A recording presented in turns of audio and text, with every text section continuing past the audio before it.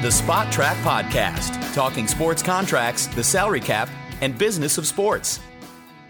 Today's episode of the Spot Track Podcast is brought to you, as always, by The Athletic, our sports subscription news site featuring so many of the writers you already know, local and national. You can now get 40% off your yearly subscription going to theathletic.com/spottrack. That's theathletic.com/SPOTRAC. My name is Mike Ginnitti. Happy Thursday afternoon. It is NBA trade deadline day. It is the day after we think, Mookie Betts trade. We're going to get into both those things pretty deep. We're going to bring in Cousin Dan to talk some baseball, break down the trade that we think is going to happen. Again, there's a bit of a holdup here with the medical examination of the Twins prospect. Dan's got a lot of great thoughts on that, including some fantasy implications. And then we'll bring in Scott Allen, the NBA side of things. He's been cranking away at these, maybe not as many trades as usual, but certainly impactful trades across the league, including a big one from Golden State and Minnesota. He's got all the numbers included with that. So we will get going on this. Let's start. Happy to be joined now by Spot Track's NBA expert, Scott Allen, who has been feverishly cranking away at the keyboard. This was a big one. We've had some, look at the NBA has, this isn't new for the NBA. Free agency and the trade deadlines, they're heavy. And there are notable names and superstars and first-round picks being tossed around like they don't matter. But this one just seemed a little heavier. It was kind of bang, bang, bang for 25 minutes there. And I guess we should start with the Warriors. Is that an easy place to start? That the Warriors-Minnesota trade, that's been rumored for a week. It happens. It happens almost exactly as they said it was going to happen with D'Angelo Russell going to Minnesota to align with Karl Anthony Towns, and the Warriors taking a flyer on Andrew Wiggins and a couple of really nice picks to go with it. Your thoughts? How does the money look for this? Who's the winner? Is there a loser? All of that good stuff. Yeah, so the one thing that the Warriors are going to have to do is they're going to have to sign some people, because with this trade and the trade that they had earlier today with sending Burks and Robinson out, their roster is kind of depleted right now. So they're going to have to make some moves here and sign some people pretty quickly. Buyout candidates now, right? Yeah, definitely buyout candidates. As far as the numbers are concerned with this trade, it was relatively even. Golden State, they added $2 million. Minnesota lost $2 million in the trade, but Golden State gained some picks to help them in the long run. Some think Wiggins might fit better than Russell was, and Russell goes to a team where Towns really wants to win and really wanted Russell on the team. So Minnesota sort of had to pay to get that. What's Wiggins' contract situation? This is not about 2020. I mean, their season is done. This is about bottoming out this year to get ready for the return of Curry and Thompson next year. So now we can add Wiggins to that, that big three of Green, Thompson, Curry. How long is Wiggins under contract? Yeah, this year plus 3 more. Yeah. So he's signed through 2022. So he's got this year he's making 27.5. So the Warriors only have to pay a portion of that with what's remaining of the season. And then he has salaries of 29.5, 31.5, and 33.5. So on top of with Curry and Thompson, I mean, that's your quote unquote big three. Yeah. Right now. This is your Durant replacement, financially speaking, huh? Yeah. Same position. And now we'll just see what happens as far as, like you said, the buyout candidates, if they're going to get that, or they're just going to sign some minimum salaried guys and go from there. So explain this, because they do have 3 roster spots as you predict here. They're also hard capped. Is there any limitation to what they can do now, or is it pretty much going to be veteran minimum contracts no matter what, and that's all they can do, right? Yeah, pretty much that's all they can do, because they can't go above and beyond that that hard cap. I'm pulling up their roster right now. Yeah. I mean, look at this deadline deal for them. In or out, this was essentially their only move this year because of the hard cap. Right. Not to mention projected to be the number 1 overall pick right now. So yeah, they're about let's see, they have an exception. They're non-taxpayer mid-level exception that they can use. They got about 5.5 of that, so they could use a little bit on that, but most of it's going to be minimum salary guys here. Okay. I mean, I assume they're going to need a point guard now, don't you think? Yeah, definitely. Is there somebody out there that can play with Curry next year? Or is it really just about filling a blank for the rest of this year? I think it's just filling the blank for this year, and then once he's back and you're in free agency, you can do what you need to. Okay. Let's move on here. I mean, I'll let you drive the car here. I know you've got the numbers in front of you. I know right at the deadline, we had a really nice deal with the Knicks and the Clippers. The Clippers had a couple of moves here. They got better on paper, that's for sure. What about their financial situation? Are they pushing up against it now, heading into the back half of this season? Actually, they're looking really good, to be honest. They dropped. They're out of luxury tax. So right now they're not having to pay the bill. They have about $1.3 million in luxury tax space right now. So, and that's with all these moves put in, right? You've got it all up to date. Yeah, I do. Okay. I have it up to date. That's with all those moves. And so they brought on Marcus Morris. They brought on Isaiah Thomas. And not that one. What's that? Not that one. The other one. Yeah. So they brought on some people. They look much better on paper. It sort of is a lack of a better word, an arms race. Los Angeles Clippers or Los Angeles Lakers was going to get Morris, and the Clippers won on that. And so, I mean, I don't want to say they're the. No, they're not the favorites. they're not the favorites right now, but they've made themselves better. Yeah. And the Lakers, they're obviously they didn't do anything, so they're probably in for some sort of buyout with somebody. Yep. Try to get them better because they were not up for moving Kuzma. That was just off the table from what I read. Yeah, he got really good the last 6 weeks and put a nail in that coffin, in my opinion. Don't you agree? I do. Yeah, he really stepped up. Look, the big thing with the Clippers was getting under the luxury threshold. In my opinion, you've got that roster. You brought in those two free agents, and you're able to say that financially.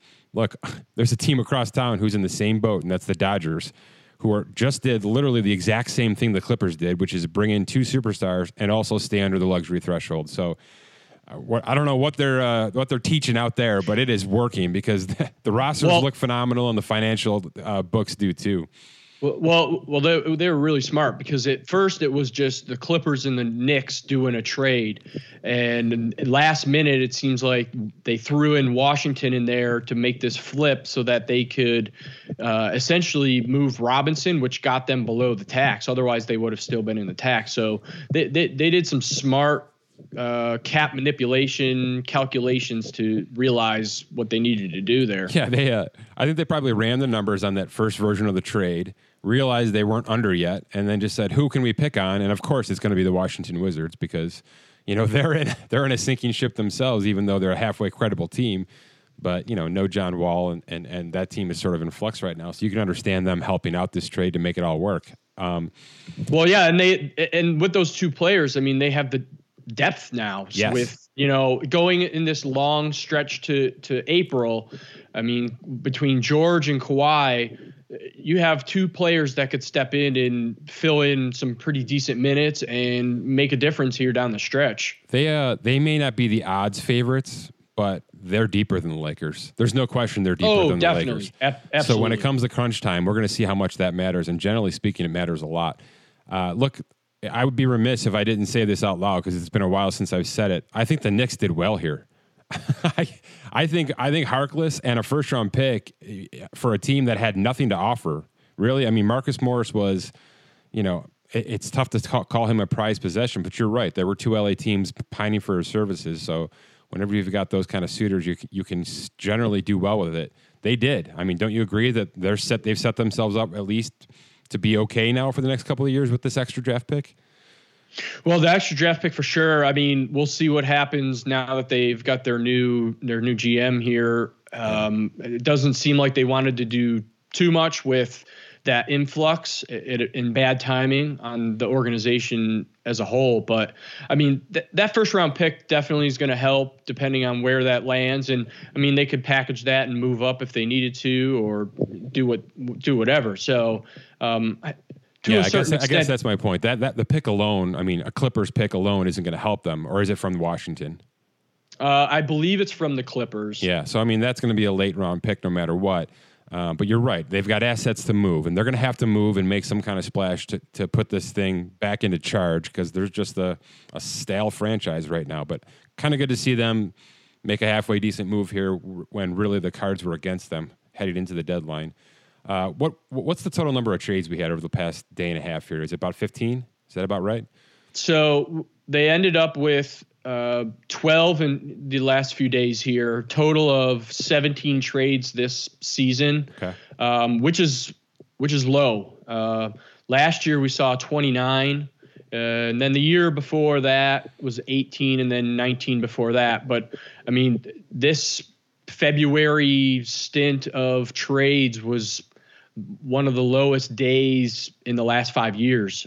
So we didn't see as many trades this year, and I was kind of shocked that we didn't see as many. I mean, I know I was on record a few months ago when I was on saying I think teams may make trades because of the lackluster free agency coming up. Mm-hmm. But yeah, we really didn't see a ton of trades, but I think the trades that happened were pretty significant. I mean, with Miami making some trades there, and then, like we said, the Minnesota trade with Russell. We had that 4-team trade. Yeah, the Capella one yesterday. Yep. Yeah, the Capella one and Covington. So you had a lot of pieces move. I don't know if anyone really got super better on that. Okay, let's play off that. So we had Clint Capella go to the Hawks, who are, I don't know, improving. I guess I'll stop at that word. Then we had Andre Drummond go to the Cavaliers. You're right. Are not improving. I mean, they're not. And Kevin Love's contract is not going away. What's going on? What I mean, I don't understand the nature of that. Why did that have to happen in the middle of the season? Explain that to me. Do you have any answers? No, I don't. I mean, now Cleveland has Drummond and Thompson and Love.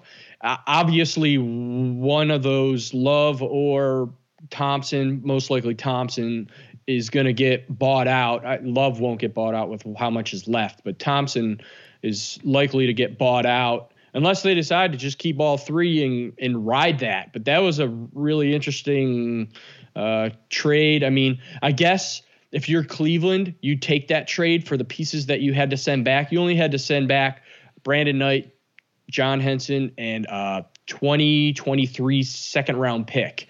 So, I mean, they, for the most part, for an all-star caliber player, you got to steal, I think, for what you sent back. Yeah, Drummond's 26. He's got a player option next year. Thompson's expiring. Love is – they wish Love was expiring, but he's not. Yeah, I saw a really good analogy for him. He's like a really awesome sports car that you're renting for 3 months.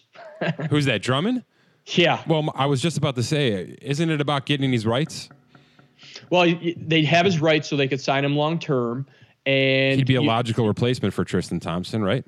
He would, and you get to do, like I said, a 3-month trial here to see if he fits, see if things work out, and if not, and he opts out, then he goes somewhere else, or in Cleveland can see how the dynamic works.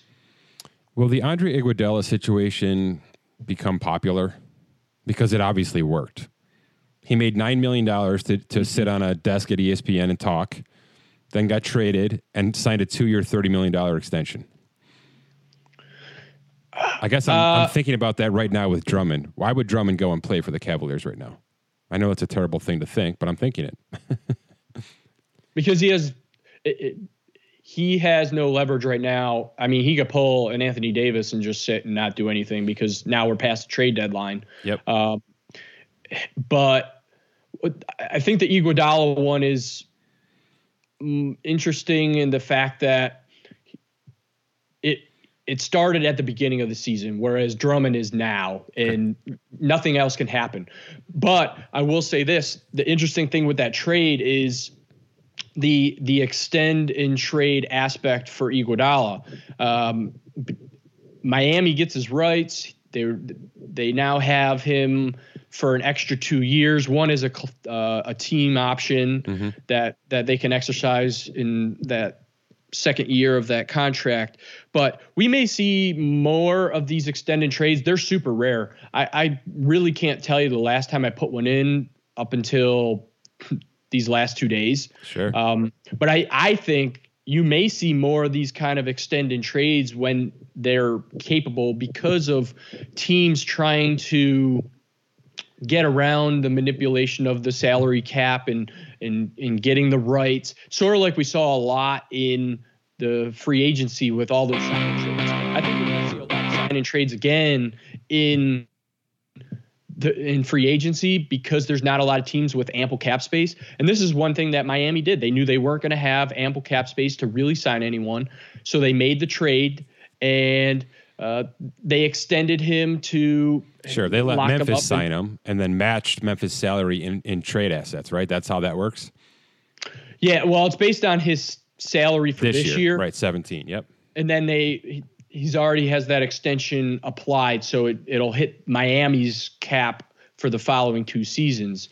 And Miami sent out some bad contracts that they didn't really want. Waiters, who's been a pain incredible in their that side. It was traded. It's an incredible. Yeah, I mean, it is.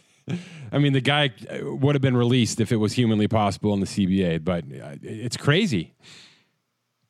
Yeah, I agree. And then to save a little bit more money, Minnesota jumped in there to make it a 3-team trade here towards the end. And so they flipped James Johnson to Minnesota, and Jiang came back from Minnesota. But, I mean, Miami is a team that definitely got better. They brought on Crowder, Solomon Hill, and depending on how Andre Iguodala is as far as physically in shape, in shape, is he ready? Miami is deep for the playoffs as well. They think they can win. There's no question Pat Riley made these moves because they think they can win the East. So obviously that's one to keep an eye on. What other contenders? I saw Oklahoma City did nothing. We said the Lakers did nothing. Boston did nothing. Who else? Dallas kind of stood still for the most part. The Bucks did nothing, but I didn't expect them to do anything. No, you don't mess with what's basically been perfect for them, right? Yeah. Some of these teams don't make usually in-season trades, like the Spurs. They don't make trades during the season. They just do what they do. Did the Sixers do enough, in your opinion? We've had podcasts basically surrounding the 76ers and their demise, and it hasn't really improved since. Did they do enough? It's better, but I don't know if it'll be enough. They've had some really bad games here in the last few weeks. These 2 players were contributing significantly. Speaking of Burks and Robinson, they've contributed pretty well with the Warriors. So they're going to help for sure coming off the bench and the depth going in the long stretch here. Is it enough to take out Milwaukee or take out Miami? I don't know. I really don't. Yeah. Especially if their chemistry is just way off. They were down by like 20 points the other night. So I understand them not making drastic moves at the deadline because, they're sort of in the middle of this thing. They're certainly not out of it, right? We just don't think they have the makeup to get to the finish line. But, if they don't, as we assume they won't, you make a move in the offseason, right? All these guys are signed long-term. Harris, Horford, Embiid, Simmons, they're all locked in. So it's not like anybody's running for free. So if this thing just doesn't work again, they're going to be the team to watch July 1st when one of these players is probably on the trade block, right? No, yeah, I agree. Especially with, like I said, the sign-in trades. One of those players could definitely be a piece where there's a free agent that they really want, and they could throw them in as a trade piece with a sign and trade to someone. So I agree. you see how the rest of the season is going to go. If for some reason they get bounced in the first round and like being swept or something, then something's going to have to change. All right. Anything else stand out today outside of the ton of work you had to do? Like I said, there wasn't as many trades, but I mean, they came all in a matter of 2 hours. This morning was really quiet, and then all of a sudden it was bam, bam, bam. I mean, the interesting thing out of what we really haven't talked about is, what is Atlanta doing? Yeah. They brought on 2 centers, one which they've already waived. They brought on a power forward and then a random point guard. I'm not sure they know what they're doing or if they're just trying to set themselves up for next year. So it'll be interesting to see where Atlanta thinks they're going, because they made the most moves out of anybody. They had 4 separate trades here. So that's one thing that stood out to me because of where they are in the standings. Right. And that. Yeah, it feels a little 76er-ish right now, where they're kind of just plugging players in that they, play on video games, and they're hoping they all kind of work together. I agree. It doesn't have a lot of rhythm right now in this roster, even just on paper as we look at it like this. Maybe they know something we don't know. Maybe it's just going to be the Trae Young show and everybody else is going to be complimentary. Right. That's essentially what they were doing in Houston with Harden, so maybe Capella knows how to do that already. Outside of that, to me, it just seems like these are stopgap moves, and they're going to figure more out over the offseason when more teams want to play ball. Which is completely fine. I mean, they made some moves to try to make themselves better, and if for some reason things don't work out, then you flip players again. And okay, so let's answer that question. So let's talk about Drummond. Drummond was traded today. When can he be traded again? When can Cleveland flip him? Once technically it's 6 to months. the end of the season. So no, it's only 2 months, but because 2 months is April, March, May, April 4th. Yeah. So if Cleveland is out of the playoffs, which they are, technically they can make a trade as soon as their regular season is done with another team that is not part of the playoffs. The caveat is the money that gets traded is based on this season up until July 1 aspect. So yes, he can get traded as soon as they're done with the playoff. They're out of playoffs and the regular season has ended. But those trades are really rare, because it has to still deal with the current year's money. Okay. All right. So for better or for worse, we're pretty much locked in until July 1st right now in terms of trades, but it's officially buyout season. Oh, definitely. Evan Turner, maybe Tristan Thompson, Enes Kanter. What are we talking about here? Maybe Reggie Jackson out of Detroit. I've heard a bunch of names there. Yeah. Anyone I'm missing?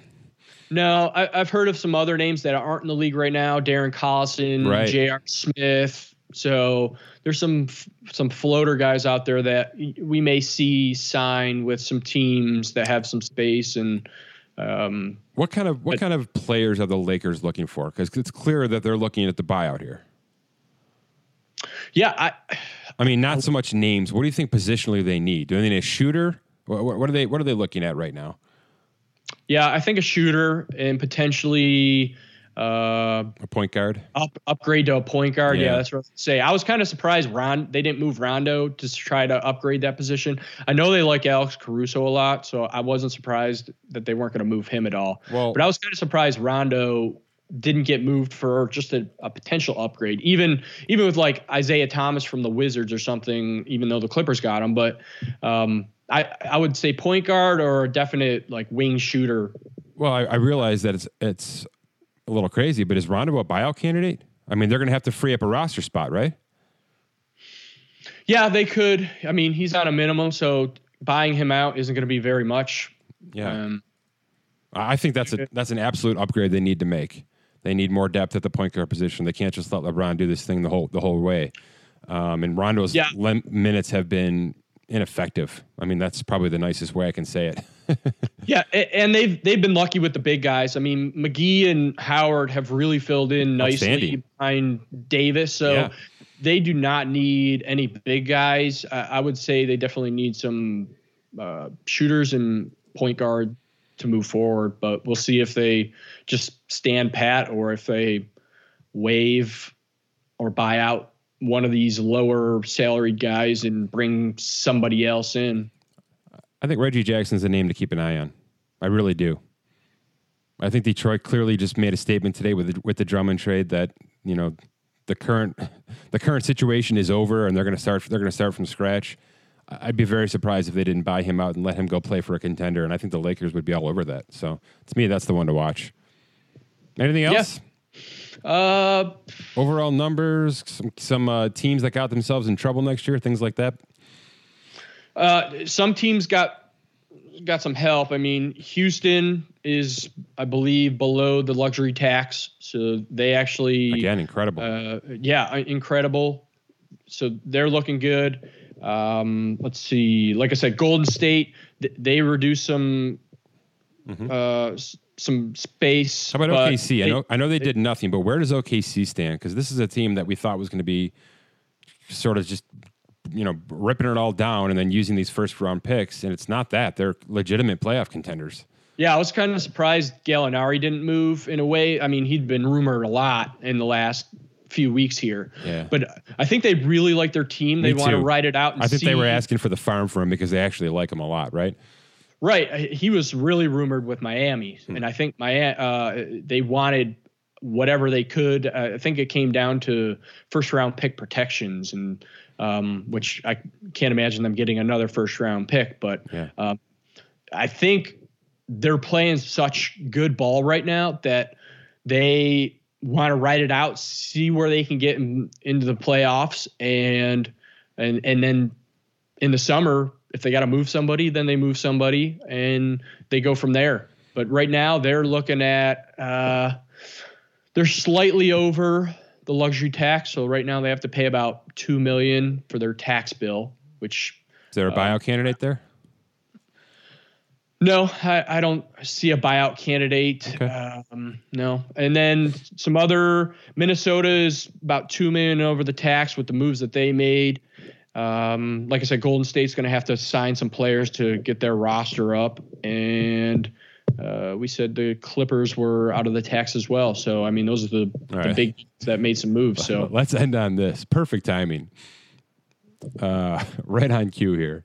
Andre Drummond just tweets out, "If there's one thing I learned about the NBA, there's no friends or loyalty. I've given my heart and soul to the Pistons, and to have this happen with no heads up makes me realize even more that this is just a business. I love you, Detroit." Sounds good, Cleveland. Enjoy it. Wow. Enjoy it. And I just saw a tweet that says there will be no buyout for Tristan Thompson from David Aldridge. Yeah, so Rich Paul doesn't do that stuff. So they're playing three bigs in Cleveland. They're going to be long in Cleveland. All right. They're the complete opposite of Houston right now. All right. Thanks for the recap, Scott. We'll be back soon. Yep. All right, pleased to be joined again by Cousin Dan. Cousin Dan means baseball. Of course, we're going to talk baseball this week. Boy, one of the more notable offseason moves we've had, I don't know.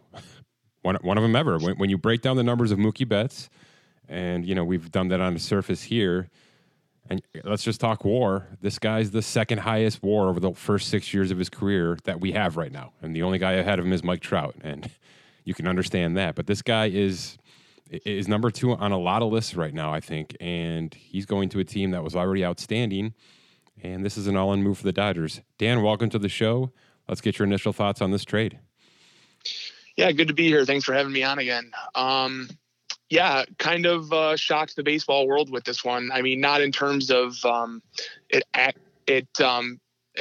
was rumored for quite a while, so it's not a surprise in that manner, but the fact it finally happened and to see the return package and everything, pretty crazy. Yeah. All right, let's get to this question now, and then we'll break down some of the pieces of this after that. But where are we with Boston on this move? I mean, we've kind of had 24 hours to digest this, and to be quite honest, we're recording this about noon Eastern on Thursday, and there's a hang-up. It sounds like the Twins prospect has a medical issue, so this thing is not official by any means. So we are we are sort of spitballing based on the reports. But like I said, we've had 24 hours to digest this, to listen to some of the other, the locals and things like that. Where are we with Boston in this move? It's a great question.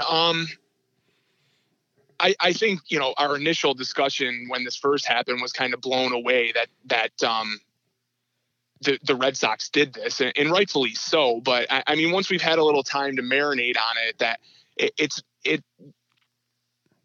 a smart move in certain ways. Now, before Red Sox fans, lose their cap over it, I will sympathize with them. Not that they need our sympathy, but to lose one of the best players in the game, a fan of a team whose owner is worth $2.6 billion and has, sports interests all over, which are extremely, it's not a small market, Dan. It's just not.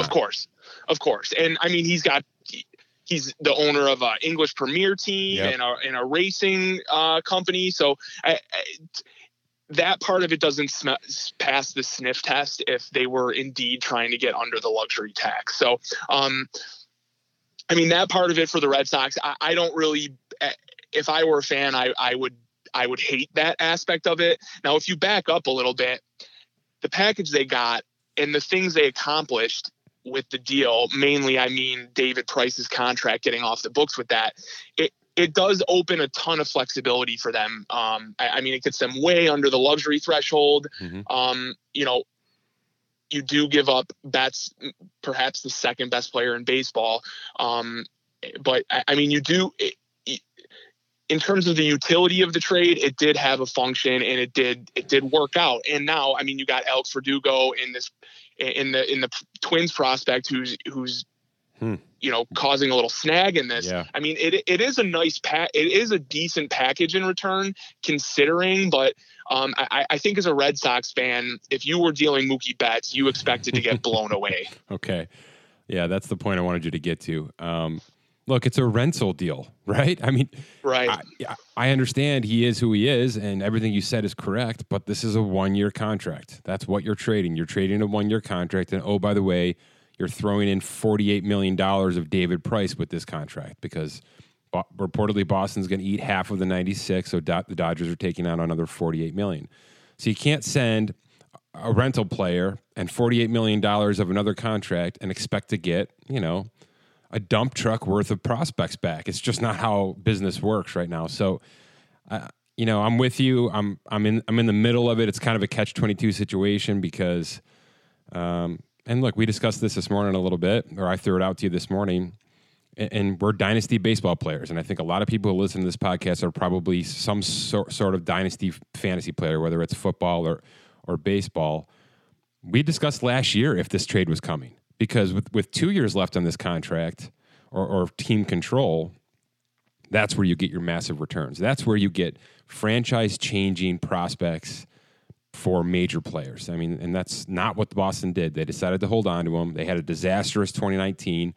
They're now where they are now, and you can understand this move from a business standpoint, but sure, from a fan perspective and from an ownership perspective, right? I don't know that it's justifiable, but Verdugo's fine. He's fine. I mean, we kind of know what he is, right? Is the ceiling way bigger on Verdugo, or do we kind of know what he is, Dan? I think there's meat on the bone there. He never really did get. I mean, last year he did get some regular playing time in LA, but LA's always mixed and matched outfielders and had guys who can play.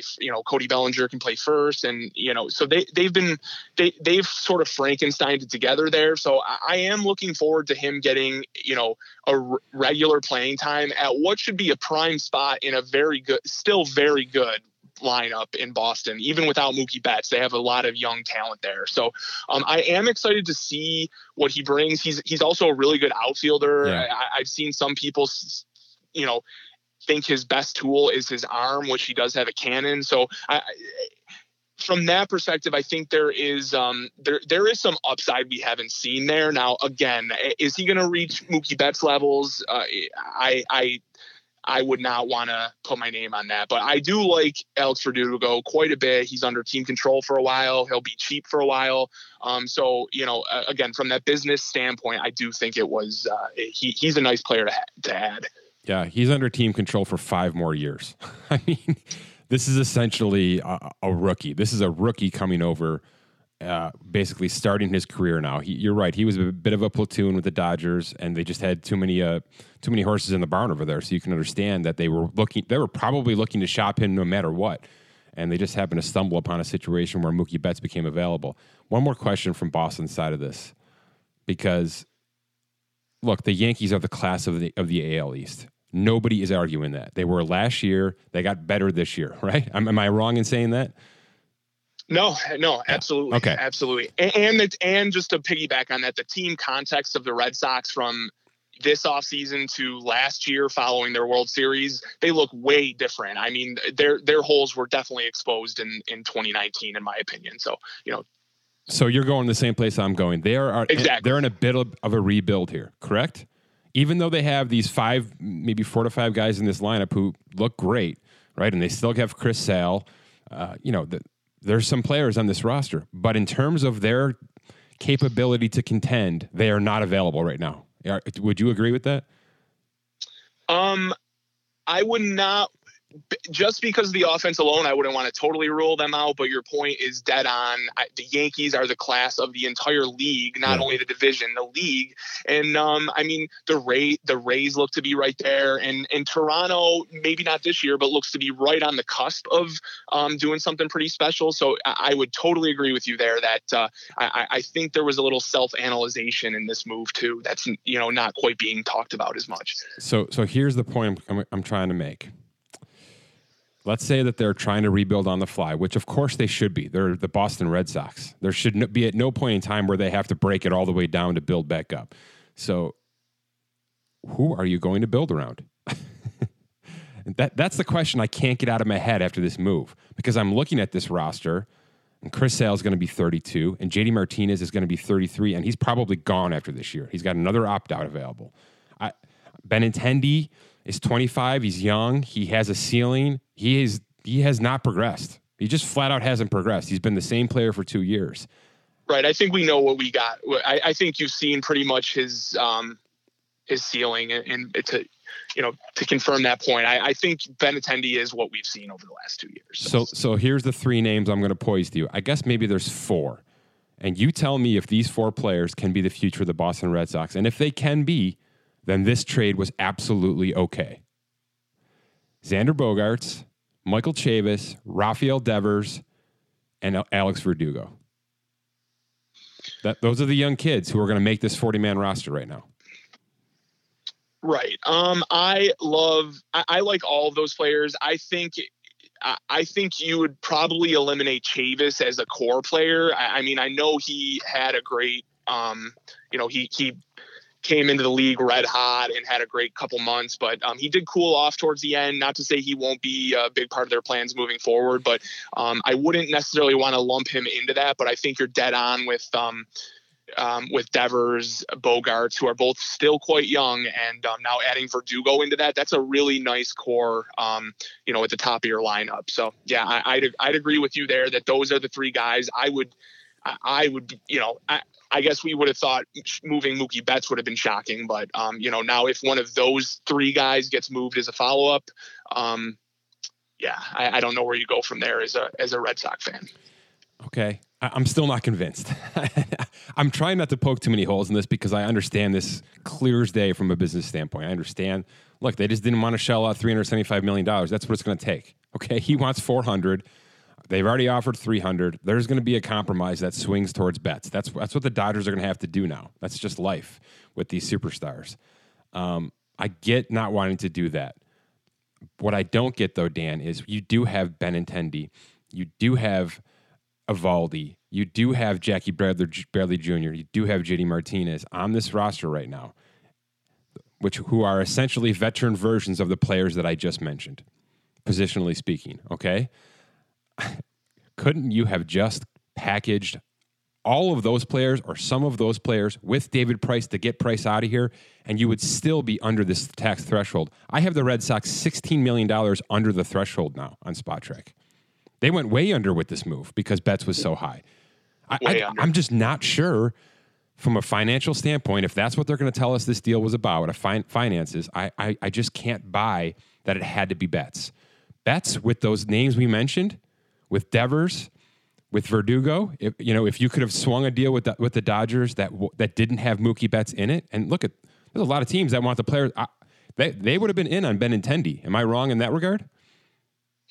No, I say he would definitely have a market. I mean, half their lineup would have a major market. So yes. I think you're dead on, Mike. I'm actually glad you went back to this because I meant to make this point a little bit earlier off something you said, but it blows my mind that the cost of getting rid of David Price was Mookie Betts. I mean, that's exactly the simplified version of what I'm saying. You should not have had to do the number 2 player in the American League to get rid of a pitcher. You just shouldn't have. Right. A pitcher, which, I mean, everybody needs. Say what you want about David Price. Exactly. I mean, the Dodgers might have just added David Price, in a separate deal if Boston were willing to hold on to some of that money. I mean, you can't tell me David Price's career is shot and he's nothing. He's not better than a replacement level pitcher. The Angels would have traded Mickey Mouse for David Price. Right? Exactly. There are teams that need pitching that bad. It's just crazy. It's crazy. Right. So I am so on board with you there that it blows my mind that the cost, for them to get rid of that contract was moving potentially the second best player, which makes me think there's way more to the reason they dealt him than what they're openly saying, and as using the excuse of the luxury tax. I don't buy it when you have so much money, you're in a huge market who is just constantly craving superstar players. You have that superstar player young in his prime in the middle of a lineup that is, already won a World Series and still very much ready to go. I don't see why they would have done that unless there were other reasons. Now, you saying maybe they simply didn't want to pay him what he is likely worth. Now, I can get on board with that a little bit. If you don't want to pay a guy $35 million over 12 years, now that's where I'm starting to listen to you. But don't for a minute tell me it's because of the luxury tax.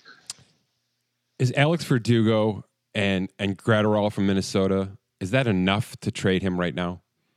Or should they have just Bryce Harpered this and let this thing run out another year and let Betts have a curtain call in 2020 in Boston? Yeah, that's the question I think only time can tell with. I mean, if let's say Alex Verdugo is 80% of Mookie Betts and Brusdar Gratterall, there's a little bit of indecision whether he'll be a starter long term or a top end reliever long term. But either way, you should get some good value out of him. Again, granted, this all goes through, but you should get value out of him. So that being said, in the context of the business situation with Betts needing a deal, I want to say it was worth it for them to do it. I agree with you, Dan. I agree with you. Yeah, I mean, but from a fan's perspective, I'd be absolutely melting down if that was what I was being sold in the public. So. Okay, let's quickly switch to the Dodgers side of this because it's actually more interesting, right? Here's the lowdown from my set of eyes on this. They acquired Mookie Betts. They acquired David Price, half the salary, like I mentioned. They have just recently extended Max Muncy, 3+ an option, literally an hour ago. If the trade for Jock Peterson and Ross Stripling comes through to the Angels, which I believe it will, they are going to be under the luxury tax in 2020, Dan. All those moves, they're going to acquire I don't know, is he a number 2 pitcher? Maybe not on this team. He's probably a number 3 David Price, right? So a number 3 pitcher who's a number 2 somewhere else.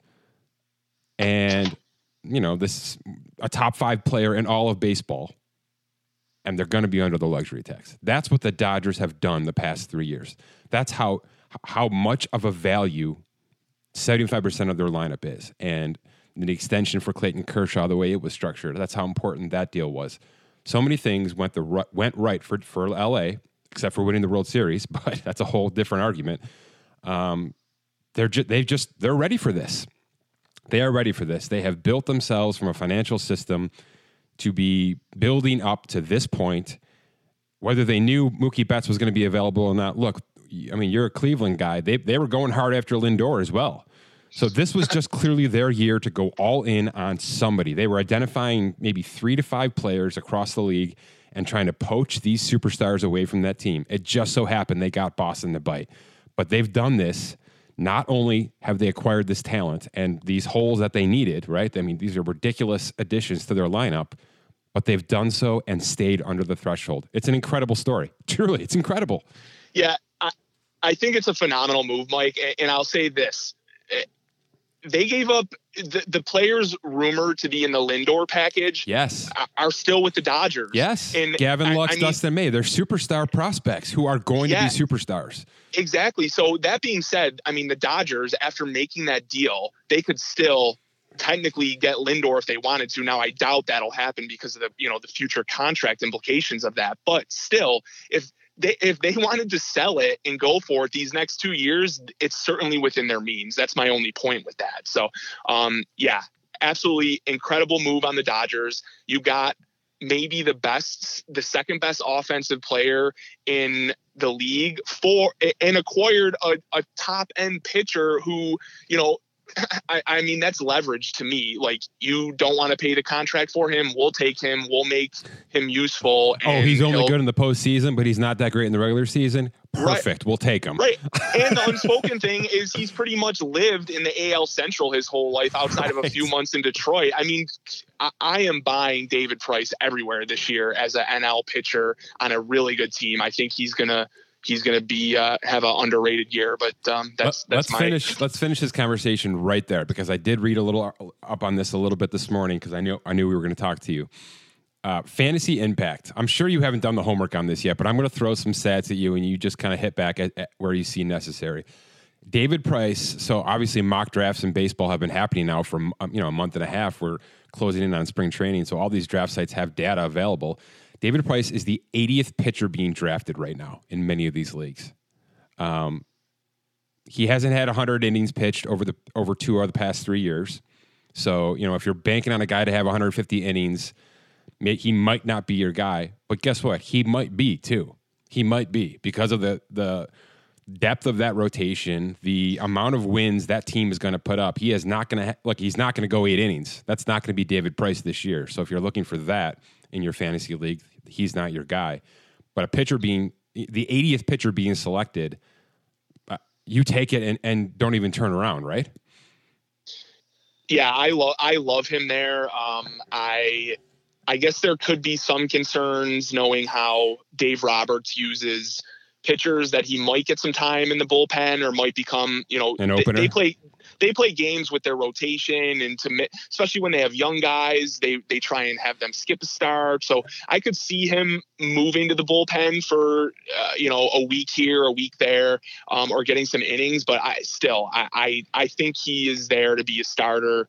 So at that price, yeah, I'm in as if he's your third pitcher on your fantasy baseball team, I think you're doing okay there. So. Yeah, there's many of the depth charts that I've seen, and look, he's not healthy either, right? I mean, he's got a wrist injury right now. There's some question marks already heading into camp, but right now, most of the depth charts I've seen have it Kershaw, Walker Buehler, David Price, Julio Urias, and Alex Wood, with Dustin May as the 6th option. I mean, first of all, yikes. Second of all, he's not being curtailed as the 5th option here. To me, he's in the middle of this rotation from day one if he's healthy. So, yeah, to me, it's a great fantasy move. Like you said, he's moving back to the National League.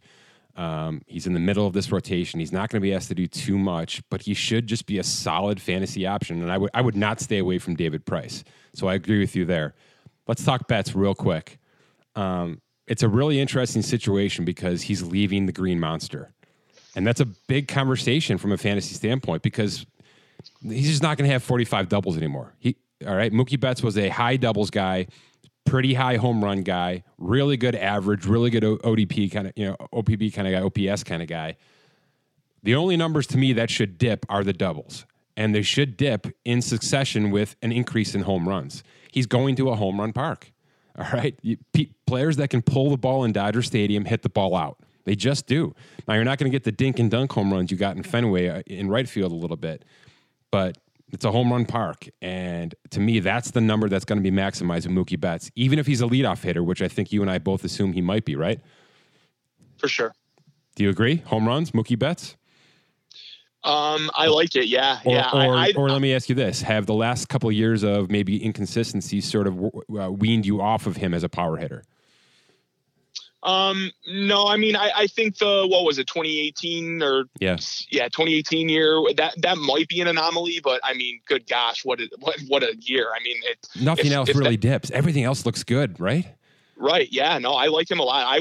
I wouldn't change my projection on him too much at all. I mean, I would defer to more of an expert than I am on that sort of thing, but I can't ding him for anything. The lineup is, if not, might be better than what he just came from, which, not many teams you can say about that. So, yeah, the number I looked at, which is a crazy stat, and God, I love baseball, but some of these stats, I'm sure you know this stat off the top of your head, but barreled bat stats, I'm sure you know this, right? Yep. The difference between pull hitters in Fenway Park versus pull hitters in Dodger Stadium in terms of barreled batted home runs is about 4%.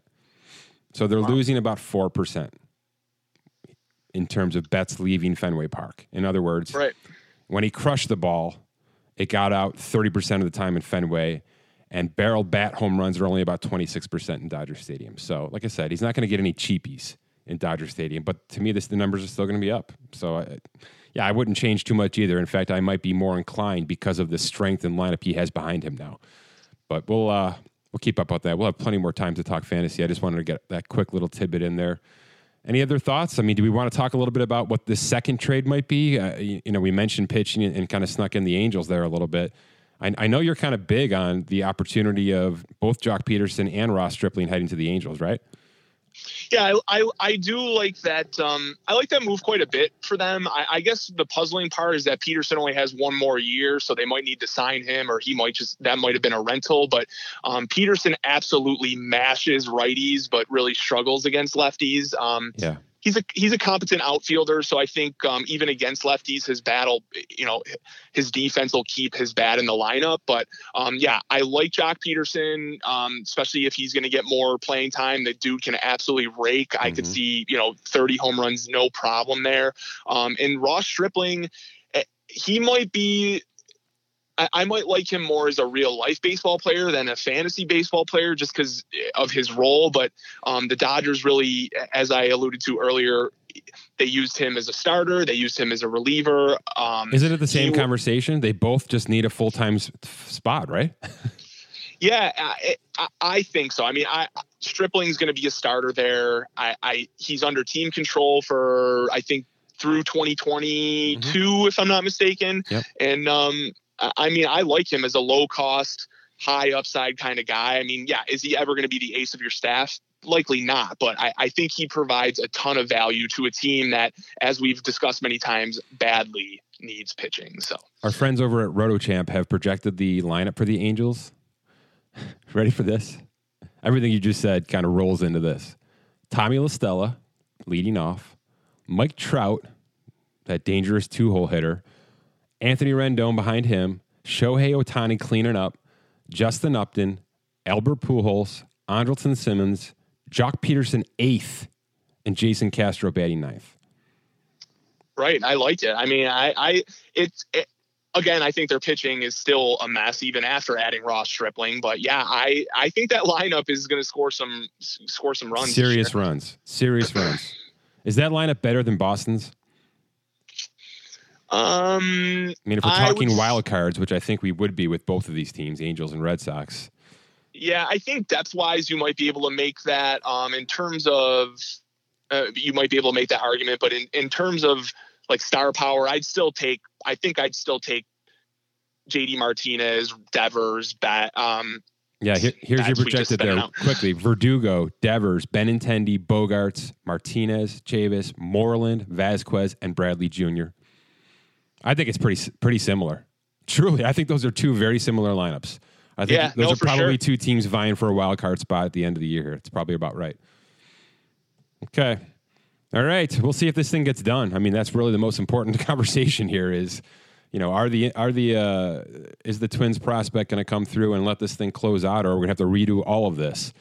We'll see. Boy, that's the problem with Twitter and social media when these reports hit. Is, like I said, we've all sort of digested this and had our opinions on it.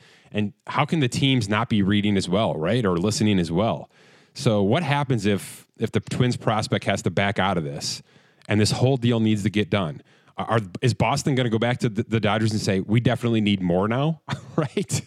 Right. Knowing now what you were planning to do with Peterson and Stripling to get yourself financially sound, knowing, just how good this is going to be for you, you got to send us more, right? I mean, it's possible, right? Right. And on the flip side of that, I mean, if Boston has essentially ruined their relationship with Mookie Betts there, I mean, no question. There's 28 other teams in the league that know that the Red Sox just destroyed their relationship, and they're going to come calling with low ball offers. So I totally agree. The implications of this specific trade, especially with the follow-up trade to the Angels, I mean, you can say those two deals were separate. No. That's what I mean. They've all showed their hands here. Right. That's what I'm saying. Exactly. Yeah. Final thing, because you kind of alluded to this, maybe involuntarily, but here's a final question for you on Mookie Betts. Did the Boston Red Sox need/want to trade Mookie Betts, or did Mookie Betts Antonio Brown himself out of the Boston this year? Oh boy. That's a verb now, by the way. Yeah. Based on what I've said, it's hard to project, but I really think there was more to this situation. I don't think Betts wanted out. I think the Red Sox did not want to pay him the deal they thought they're going to need to pay him. Now, that's a similar situation to the Indians with Lindor. The difference is that the Red Sox have endless money, and the Indians are a team that need to operate in that zone where you get value back for players. So I think it's a terrible move for the fan base. I think it's a smart business move. Now, whether it was the right move, I guess we'll figure that out. Only time will tell. Thanks for joining again, Dan. We'll talk to you soon. All right, thanks. Good to be on. Thanks. All right, my thanks to The Athletic. My thanks to Cousin Dan and our NBA guru, Scott Allen, for all the numbers and the fun. We'll be back probably next Tuesday, I believe, with Kevin and Paul for our normal show. Thanks so much.